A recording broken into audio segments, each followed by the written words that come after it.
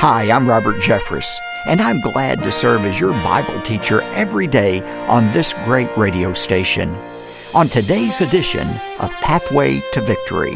What has happened is we have allowed the secularists, the humanists, the atheists, the infidels to pervert our Constitution into something our founding fathers never intended. And it is time for Americans to stand up and say, enough! We're not going to allow this in our Christian country anymore. It is time to put an end to this.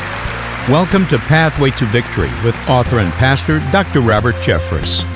Today's America is but a faint shadow of what our founding fathers fought to establish. Every day, rogue judges are twisting biblical standards, while liberal politicians work to muzzle Christians on social media. Today on Pathway to Victory, Dr. Robert Jeffress shows how far we've strayed from America's spiritual heritage. Now, here's our Bible teacher to introduce today's message.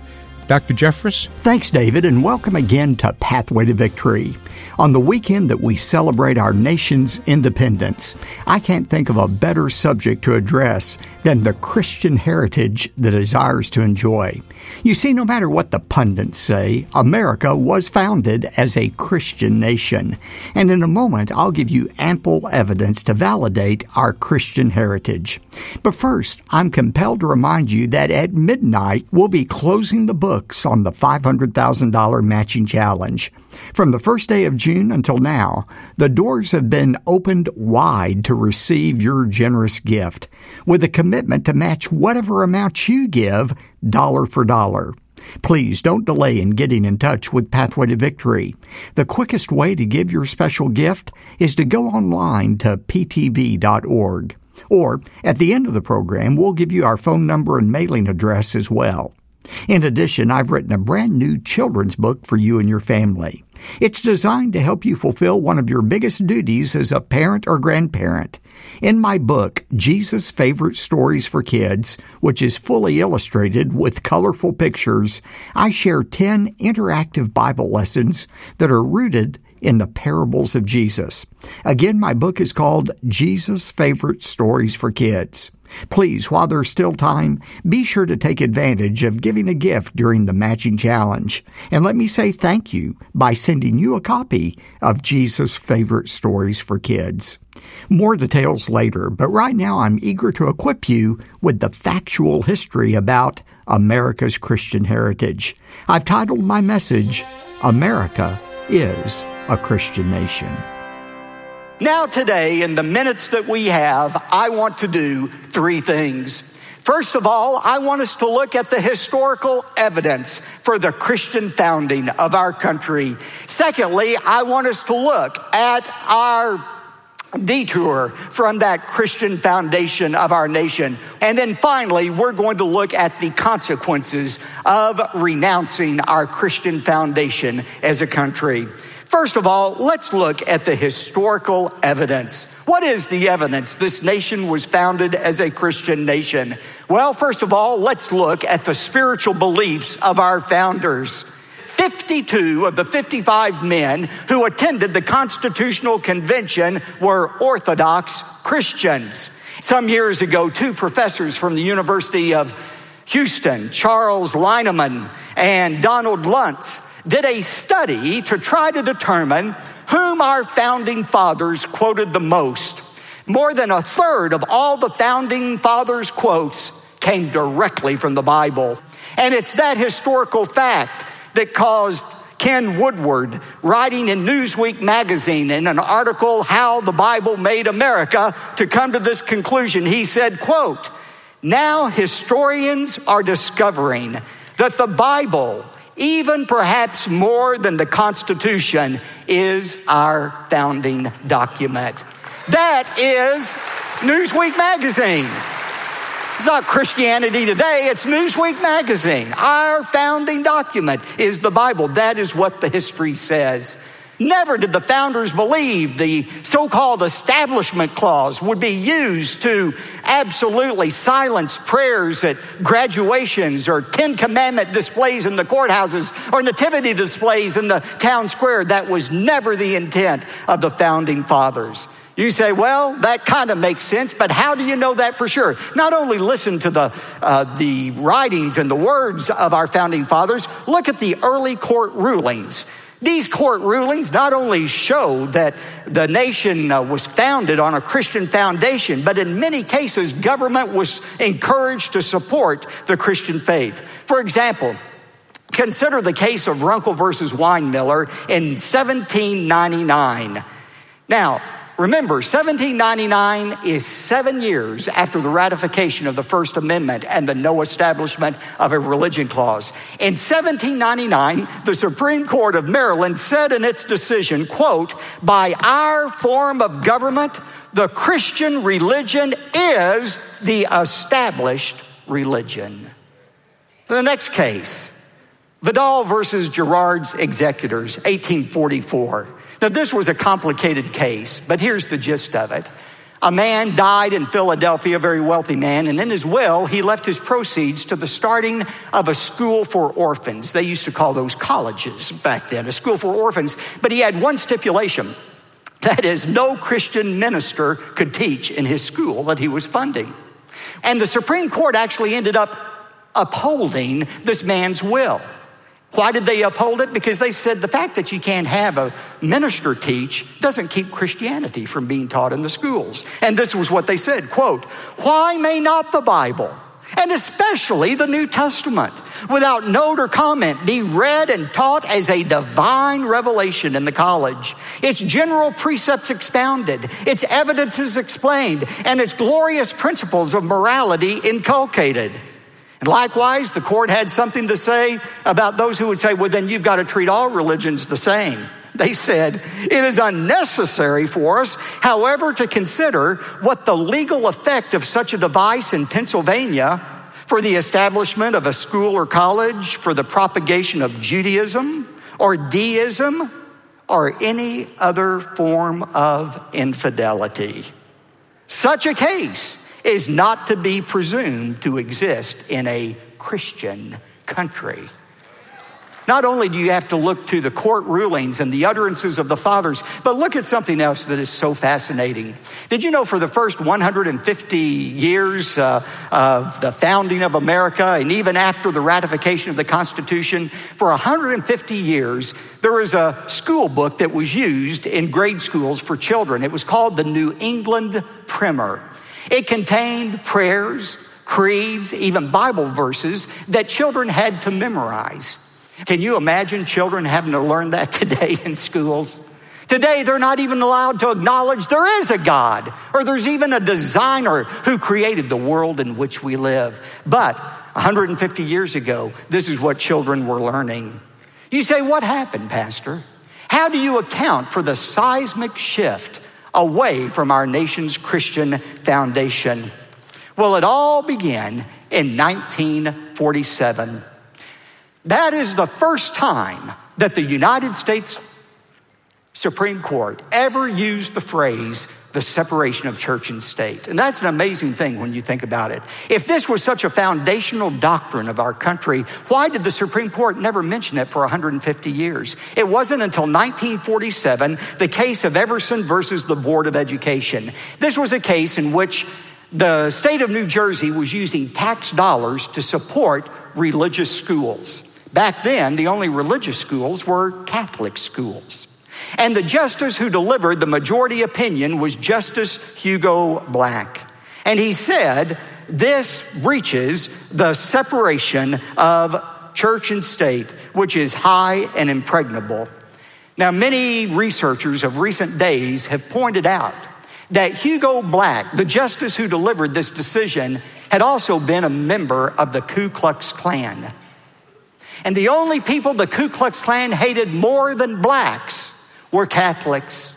In fact, two recent members of the Supreme Court, the late Justice Anton Scalia and Justice Clarence Thomas, agreed that this was a bigoted ruling. In fact, Clarence Thomas said, this doctrine, the separation of church and state, born in bigotry, should be buried. That was the first stone in this wall that is being built by secularists. The second stone was Engel versus Vitale, 1962. In that case, the court ruled that students could no longer voluntarily offer this 22-word prayer. Almighty God, we acknowledge our dependence upon thee, and we beg thy blessings upon us, our parents, our teachers, and our country. Have you ever read anything more offensive than that? We pray for our teachers, our country, our parents. But the Supreme Court said children can no longer voluntarily say that prayer. Why? Because it breached the constitutional wall of separation between church and state. And the court went on to say, a union of government and religion tends to destroy government and degrade religion. Now that sounds so enlightened and intellectual to us today, but compare that to what John Quincy Adams said, the highest glory of the American Revolution was that it connected in one indissoluble bond the principles of civil government and the precepts of Christianity. You know, ironically, even though these school children can't say that 22-word prayer, every day, every session, the United States Congress begins its session in prayer. And yet, in 1970, the Supreme Court said that it was unconstitutional for a group of students before school to gather together on school ground and read the prayer printed in the Congressional Record of the United States. Is that not lunacy? That's where we're going as a country. A third case, Abington School District versus Shemp, 1963. This is the case that outlawed students voluntarily reading 10 verses of scripture at the beginning of each school day. They brought in experts to say why that was not a good thing. One expert actually said, if portions of the New Testament were read without exclamation, they could be psychologically harmful to the children. Now, again, compare that to what the Supreme Court had said in 1844. Why may not the Bible, especially the New Testament, be read and taught as divine revelation in the schools, its general precepts expounded, its evidences explained, and its glorious principles of morality inculcated? Then the next stone, 1967, Spain versus DeKalb County Community School District. In that case, the Supreme Court allowed a lower court ruling saying that a kindergarten teacher could no longer have her students recite not a prayer, but this poem. And here's the poem. We thank you for the flowers so sweet. We thank you for the food we eat. We thank you for the birds that sing. We thank you for everything. The Supreme Court said you can no longer have children say that, because even though the poem doesn't mention God, it could cause the children to think about God, and that's unconstitutional. The final stone came in 1980. Interestingly, the case is Stone versus Graham. And the situation here was copies of the 10 Commandments had been donated to schools in Kentucky and were posted in hallways. Nothing else was on the display except the 10 Commandments. No teaching of it, no recitation of it.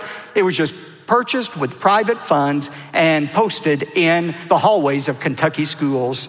And in 1980, the Supreme Court said you can no longer post these words, thou shalt not steal, thou shalt not lie, thou shalt not murder. You can't post it any longer. And what was their reasoning? I quote directly from Stone versus Graham. Quote, if the posted copies of the 10 Commandments are to have any effect at all, it will be to induce the school children to read, meditate upon, perhaps to venerate and obey the commandments. However desirable this might be as a matter of private devotional, it is not permissible as a state objective under the Establishment Clause of the First Amendment. Can you believe that? We can't post these words any longer, because if we do, the children might read them, they might venerate and respect them, and if they respect the words, heaven forbid, they might actually obey the words, and that is unconstitutional. What lunacy! We have let the inmates out to run the asylum here. That's exactly what is going on. Compare that to what, for example, John Adams said. Our Constitution was made for a moral and religious people. It is totally incapable of governing any other kind of people. Or think about, again, 1844, the Supreme Court. Why may not the Bible, especially the New Testament, be read and taught as divine revelation and its glorious principles of morality inculcated? Now here's the question. What has changed? What has changed? In these 150 years, has the Constitution changed and nobody told us? Is that what happened? Of course not. What has happened is we have allowed the secularists, the humanists, the atheists, the infidels to pervert our Constitution into something our founding fathers never intended. And it is time for Americans to stand up and say, enough. We're not going to allow this in our Christian country anymore. It is time to put an end to this. Now, I'm almost through, but I'm not quite through. This morning, I got up early, and I was flipping through my telephone, different articles, and I read a column about me. And this liberal writer made an amazing concession. He made an amazing concession. He said, you know, the truth is, Jeffress probably has a point to make. Looking at the early writings of the fathers, the early court rulings, he has a case to make that America was founded with a bias toward Christianity. But I would remind Jeffress that the founding fathers and even the Constitution at times also embraced slavery. But that didn't make it right. By the way, that shows you how perverted and twisted the liberal mind is to equate obedience to God with slavery. But he said, just because the early founders subscribed to this proposition that America is a Christian nation doesn't make it right. Well, fair enough. Let's look finally at the consequences. What has happened in our country since we have loosed ourselves from our Christian foundation and become a secular nation? Is our country better off today that we have found this freedom from God? Is it? Let's look at the evidence. William Bennett, the former Secretary of Education under Ronald Reagan, back in the early 90s, issued what he called the Index of Leading Cultural Indicators. He studied the trends for 30 years between 1960 and 1990, the years that correspond with the judiciary's all-out assault on Christianity in our country. What happened during that period of time? There was a 419% increase in illegitimate births, a quadrupling in divorce rates, a more than 200% increase in the teenage suicide rate, a drop of almost 80 points in SAT scores, and a 560% increase in violent crimes. And today, the trend continues. Over 10 million teenagers in the U.S. drink alcohol regularly. 20% of those engage in binge drinking. Nearly 2,800 children die each year as a result of gun violence, and another 14,300 are injured.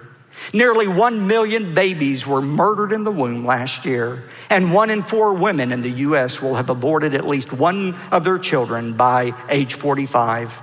In 2011, over 500,000 teenagers became pregnant, with about 30% of those pregnancies ending in abortion. Are these tragedies just a coincidence? Not when you consider God's warning to his people 3,000 years ago. A warning that is just as applicable today as it was then. In Hosea 4 verse 6, God talked about what happens to a nation that forgets him and forsakes him. He said, my people are destroyed for lack of knowledge. Because you have rejected knowledge, I will also reject you from being my priest.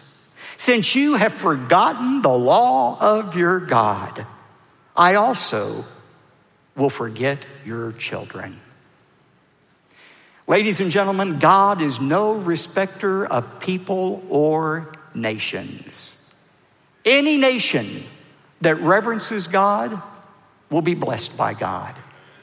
And any nation, including the United States, that rejects God will be rejected by God. Blessed is the nation whose God is the Lord. I close today with the reflections of a man who could hardly be labeled a conservative. When I was growing up here in Dallas in the 50s and 60s, the Chief Justice of the Supreme Court for much of that time was a man named Earl Warren. Many of you remember Chief Justice Earl Warren. In the South, he was vilified. He was thought to be a communist pinko liberal. People hated Earl Warren. As I look back as an adult now, I see the reason people in the South hated him in many cases. It was because he believed in the equality of the races. He was trying to get justice for people regardless of their race. But that wasn't always talked about. It was talked about how liberal he was. And yet, in 1954, Earl Warren gave this assessment of our nation's Christian heritage. He said, "I believe no one can read the history of our country without realizing the good book and the spirit of the Savior have from the beginning been our guiding geniuses. Whether we look to the first charter of Virginia, or to the charter of New England, or to the charter of Massachusetts Bay, or to the fundamental orders of Connecticut, the same object is present: a Christian land governed by Christian principles. I believe the entire Bill of Rights came into being because of the knowledge our forefathers had of the Bible and their belief in it.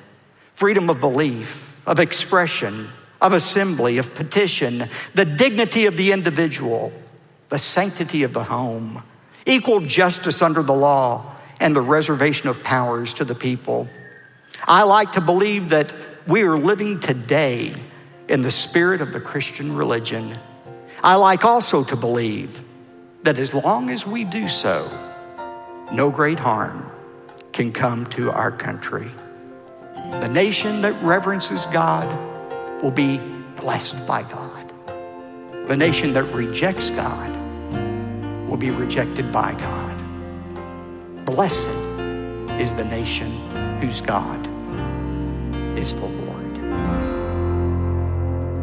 May God be honored, and may our country prosper as we declare our allegiance to God and God alone. Blessed is the nation whose God is the Lord. Now, as I mentioned earlier in today's program, midnight is the deadline for giving your generous gift to the $500,000 matching challenge. As a result of this generous gift that was set aside by our ministry partners, we will use the total amount and anything that exceeds it on reaching more people with the hope of the gospel. Now, here's what that means to you today. Whatever amount you're able to give will be magnified to twice the size. That means your gift of $100 is matched until it becomes $200. A $500 gift becomes $1,000. A $5,000 gift would become $10,000. You set the amount, so please take this occasion to leverage your gift to Pathway to Victory. As a creative means for saying thank you, I've written a brand new children's book for you and your family called Jesus' Favorite Stories for Kids. As a father of 2 adult daughters and the grandfather to triplets, I've grown more committed than ever before in helping children understand the Bible. Kids are highly distracted these days. Even so, there's nothing more engaging to a child than sitting in a chair with someone they trust to hear the truth about God's Word, especially when it involves a book filled with pictures. My fully illustrated book, again, is called Jesus' Favorite Stories for Kids, and it's my gift to you when you give a generous gift to support the growing ministry of Pathway to Victory. Please, before midnight, let us know that you are standing with Pathway to Victory. David? Thanks, Dr. Jeffress.